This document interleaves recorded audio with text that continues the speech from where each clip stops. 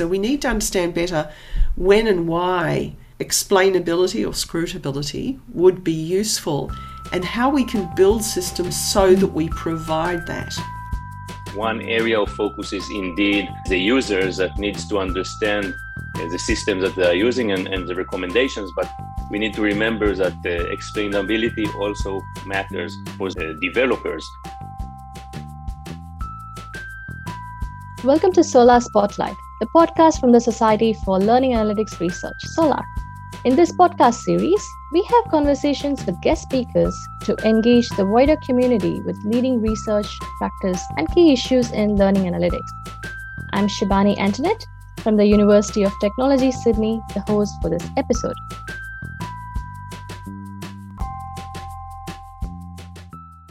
Machine learning and artificial intelligence models built around educational data can sometimes be a black box, not providing actionable and interpretable results to its users. In this episode, we have two special guests, Judy and Giora, who are going to talk to us about explainable models for learning analytics. I'll let them introduce themselves.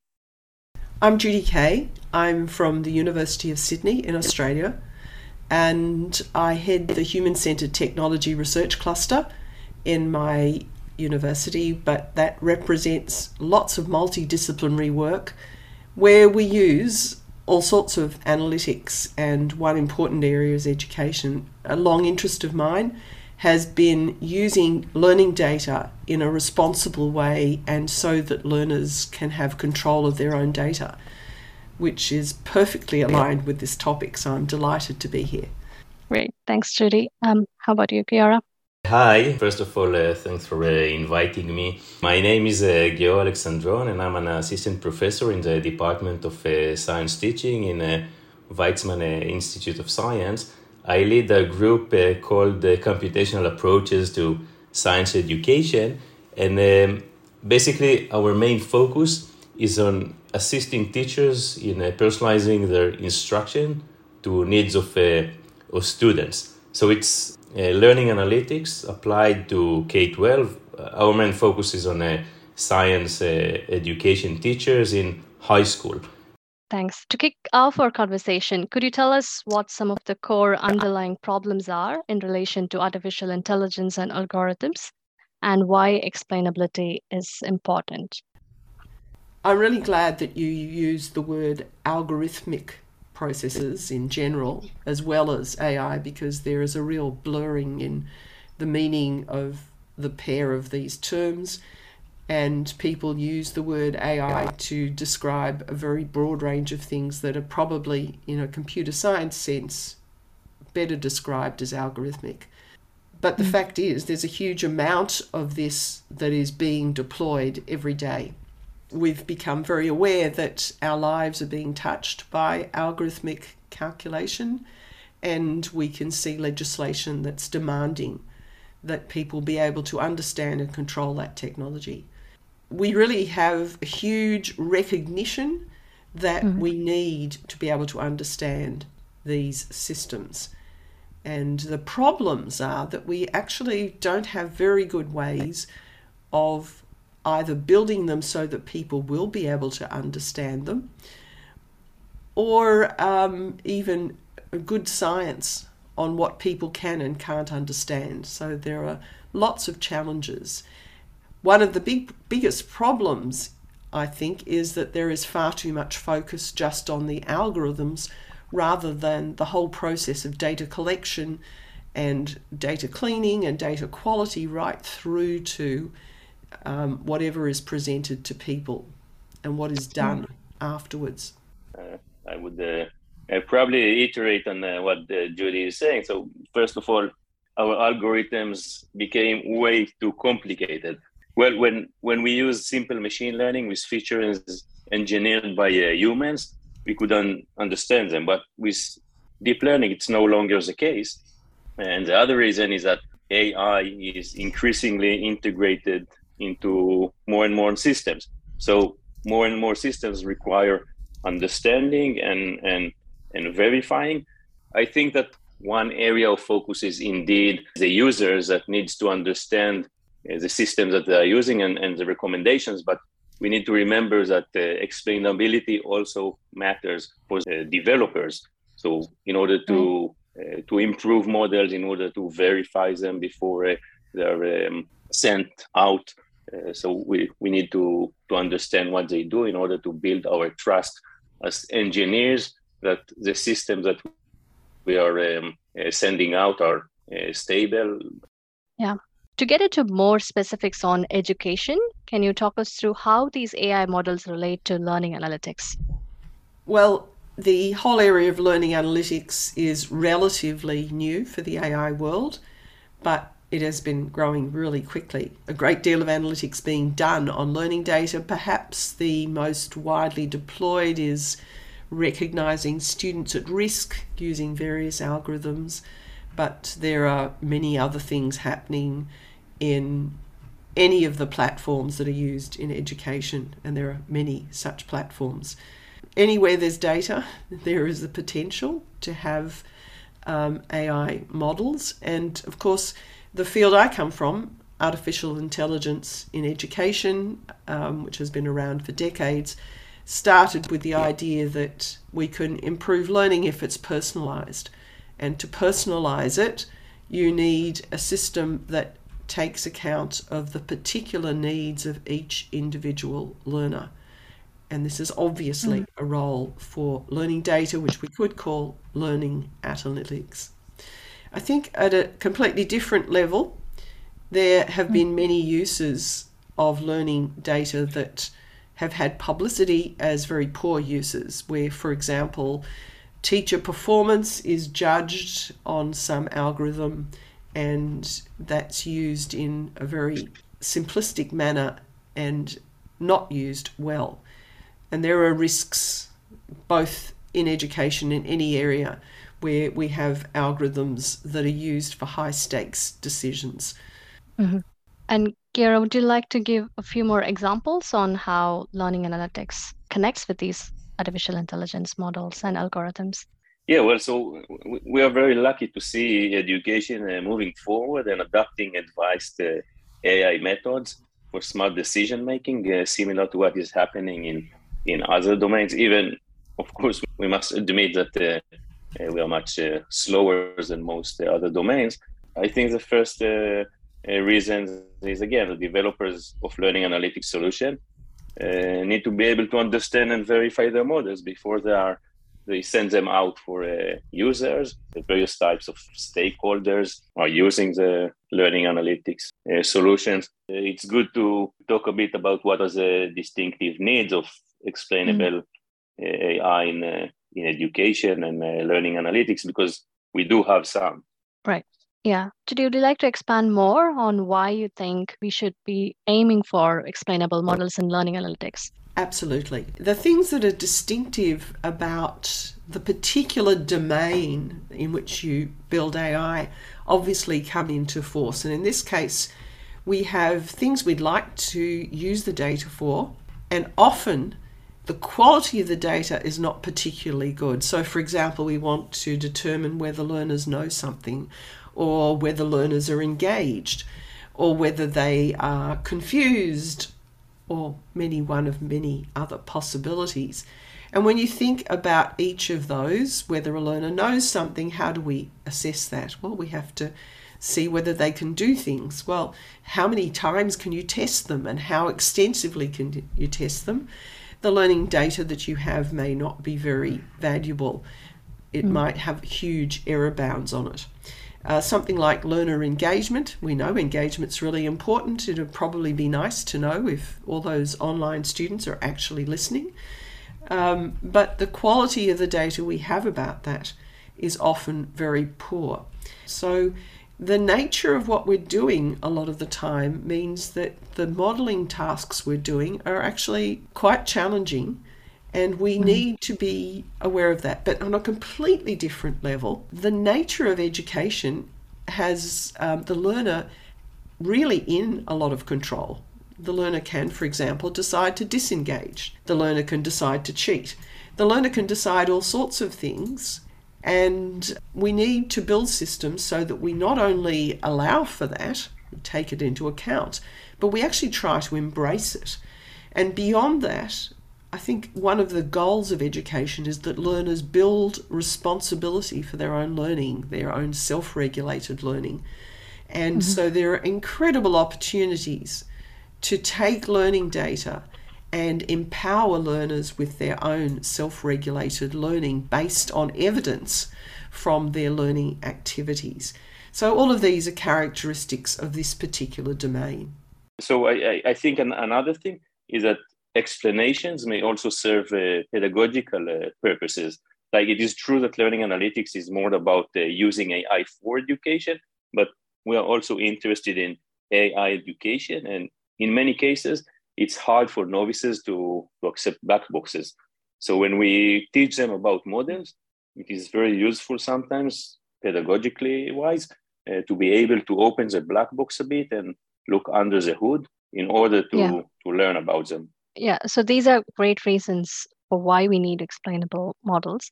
So I'd love to hear more about the common approaches that are being used for explaining models. So can you share some examples of explanations, how they look like, what types are there, and how can we generate them for learning analytics? Giora, would you like to go first? I'd just like to mention a few concepts maybe, and then try to focus on the context of learning analytics, since there is plenty of literature on explainable AI in general. I think one important aspect is whether we are explaining the whole model.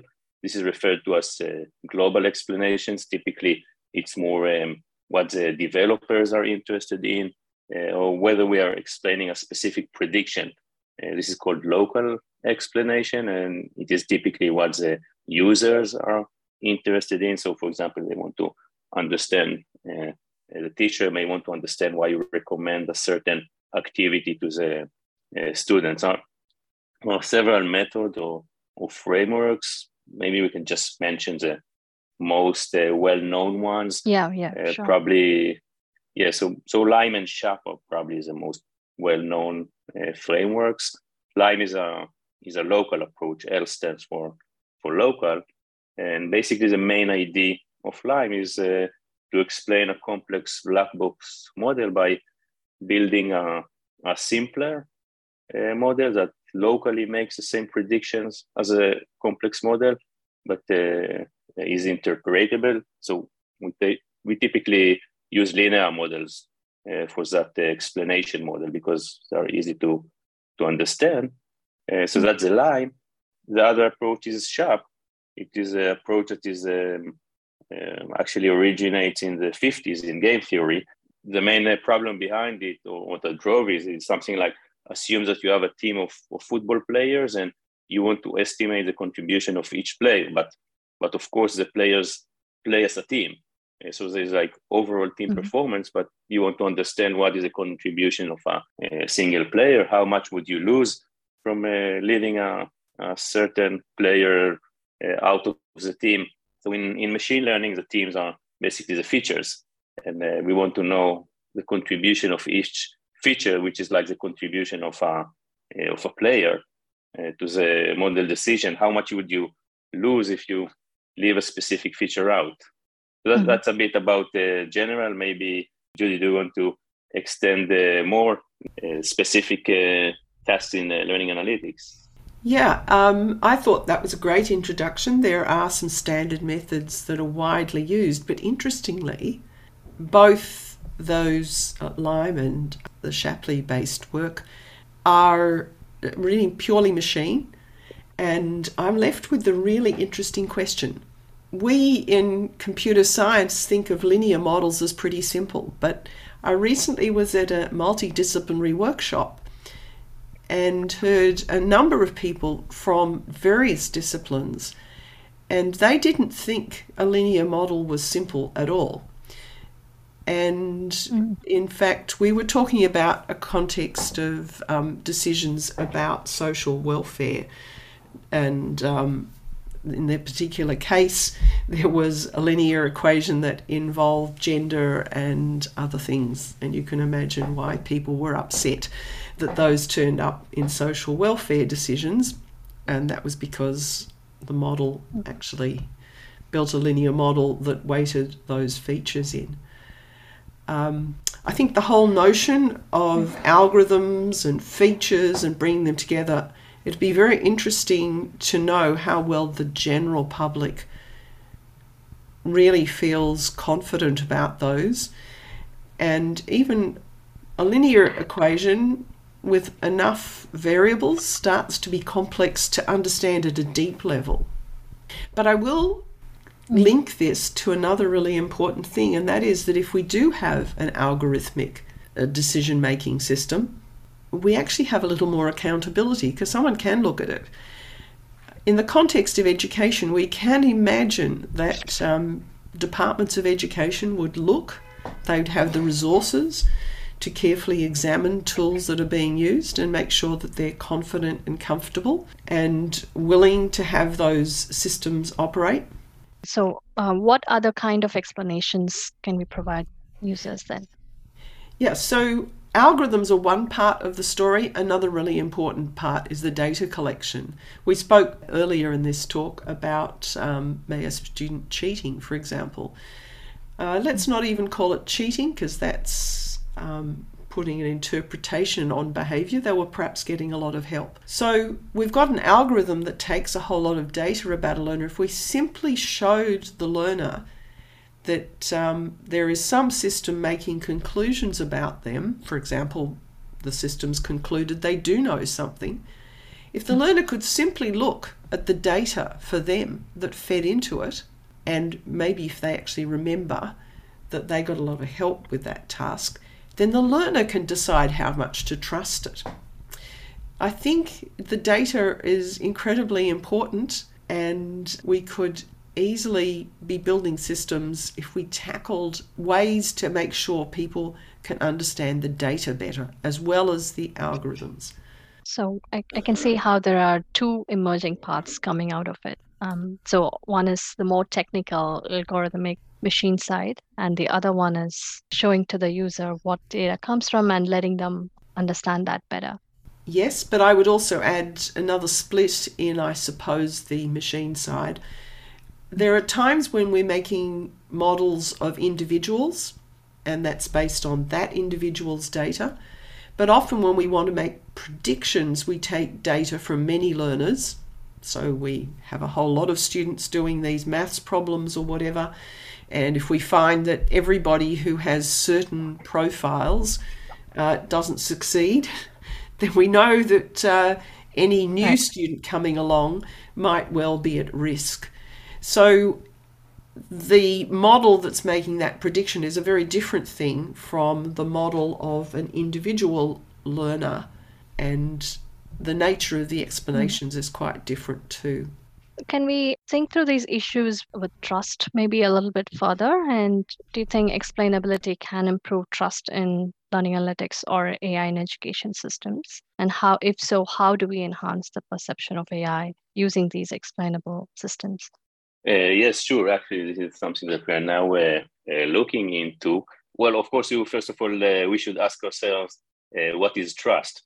It turns out that defining trust is actually not that obvious. Specifically, I like the definition of Lee and C, that trust can be defined as the attitude that an agent will help to achieve individuals' goals in a situation characterized by uncertainty and vulnerability. And what is interesting, trust is something that is relevant only in situations when you have stakes. Now, studying that, it's a collaboration with Mutlu Kukurova from UCL and Carmel Kent from the Open University of the UK, research led by Yael Feldman-Magor, and basically connects to the previous definition. Our hypothesis is that better understanding of the rationale behind the system will improve the trust that the system will achieve the goal that the user is intended in. But we also need to remember that trust is a dynamic thing. We are talking about long processes. We can expect that it would always be something that could be solved with a single explanation. And another thing that we need to ask ourselves is what do our users need to know about AI and the system in order to understand the explanations? Well, it may be that we need to think on how we also use our explainable features or explainability approaches to drive a sort of professional development process with the teacher. So that's one of the things that we do. Yeah, thinking about trust and explainability, trust is dynamic. Would this even adversely affect trust? Maybe if there's one part of the system and explaining that system help the user understand it better, would another part let them think that the machine is not correct after all, and why should I trust it? Would that lead to distrust? I think it's great that Giora gave us a definition that's quite comprehensive, but it was quite complex. I want to touch on a couple of bits of it. The first is that an AI system could encode the confidence in any decision it's making and report that to the user. So if a system says to me that it has an assessment of my knowledge but puts error bounds on it, my knowledge of this topic is 80%.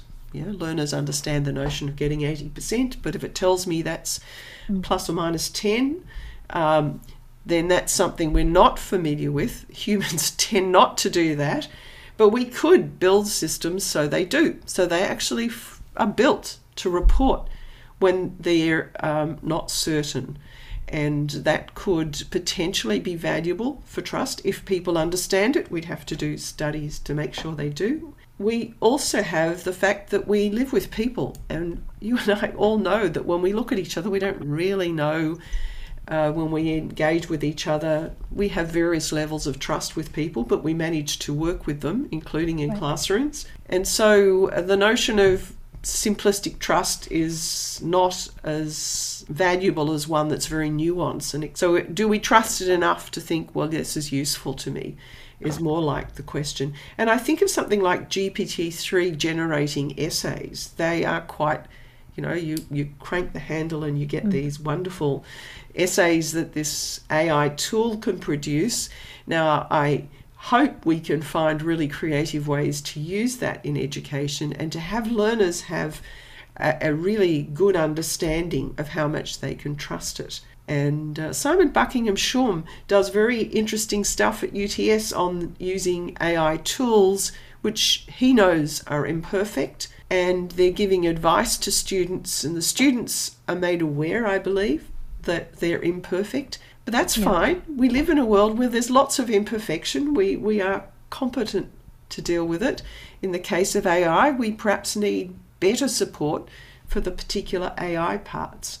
Well, you said that it's imperfect and totally okay. Actually, that's really interesting because it's one of the common misconceptions we saw that with teachers as well, that they had a sort of perception that the AI is either perfect or useless. We had some research about that, and it was led by Moriya Arieli and Tanya Nazarevsky.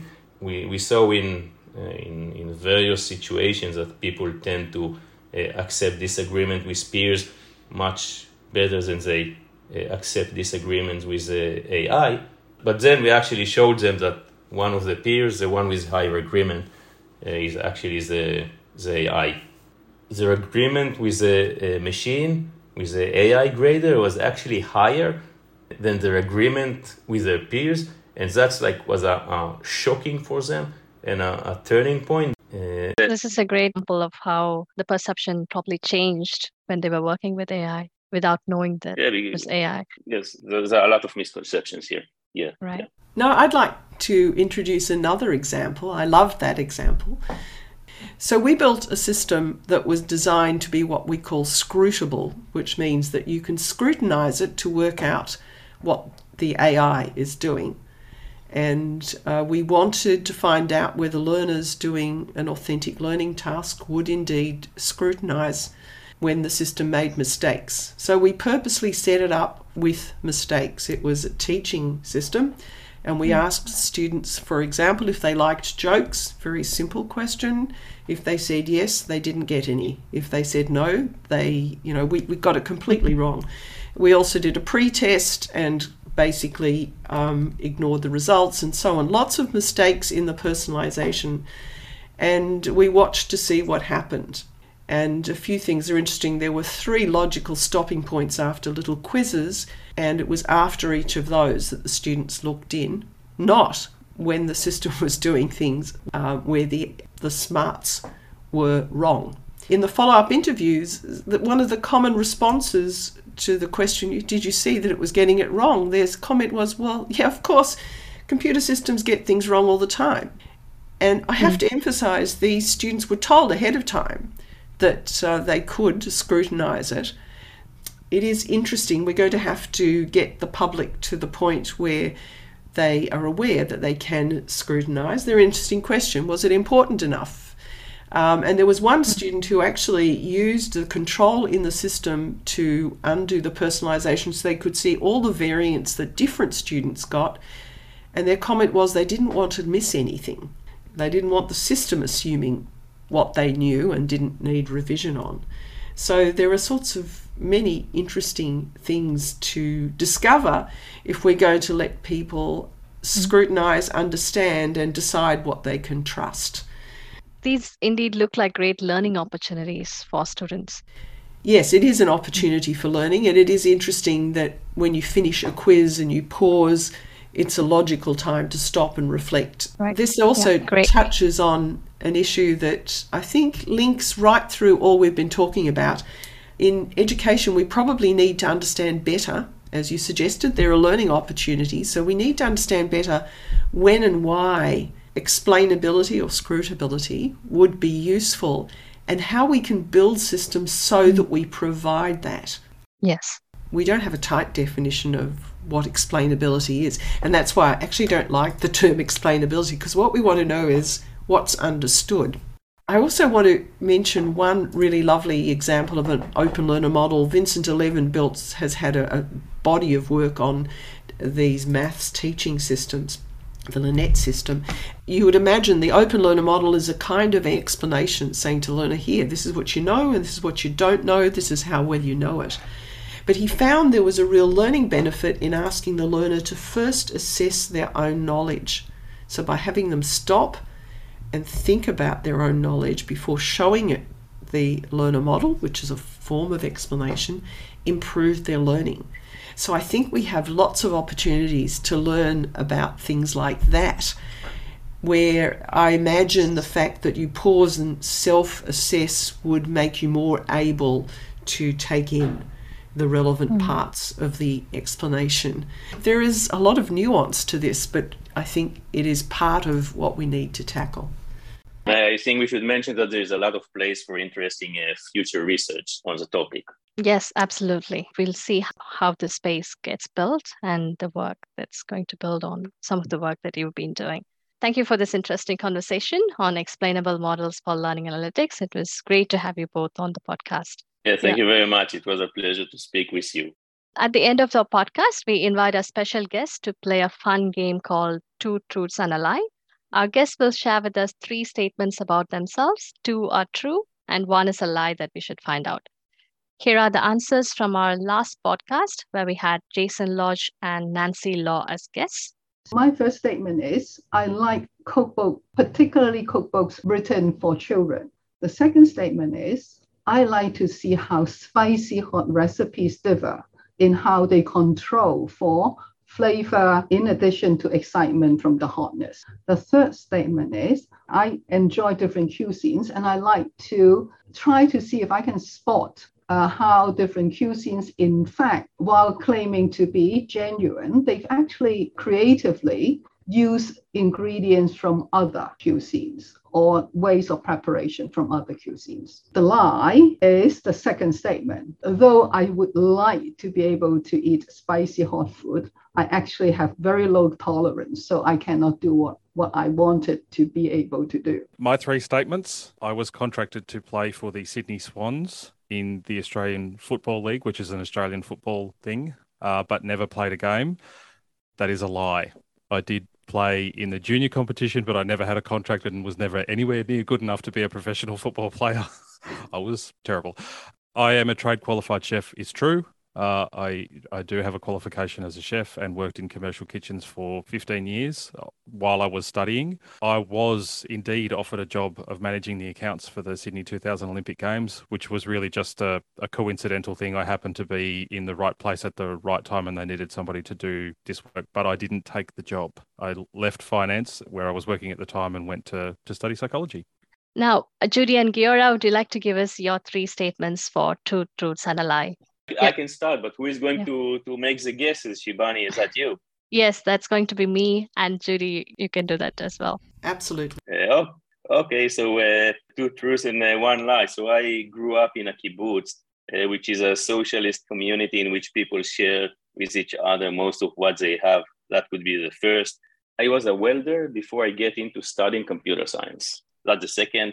And the third, I love playing the piano and I practice every day at least 1 hour. Okay. So my 3 statements are that I can hear kookaburras from my house, but I find them very hard to see in the trees. That's the first one. Second one is I live a short walk from a park that has koalas and they're also very hard to see. And the third one is I live a short walk from a beautiful harbour, and in the other direction, I have a short walk to some beautiful ocean beaches. Those are very interesting statements. We'll know what the truths are and what the lies are in the next podcast.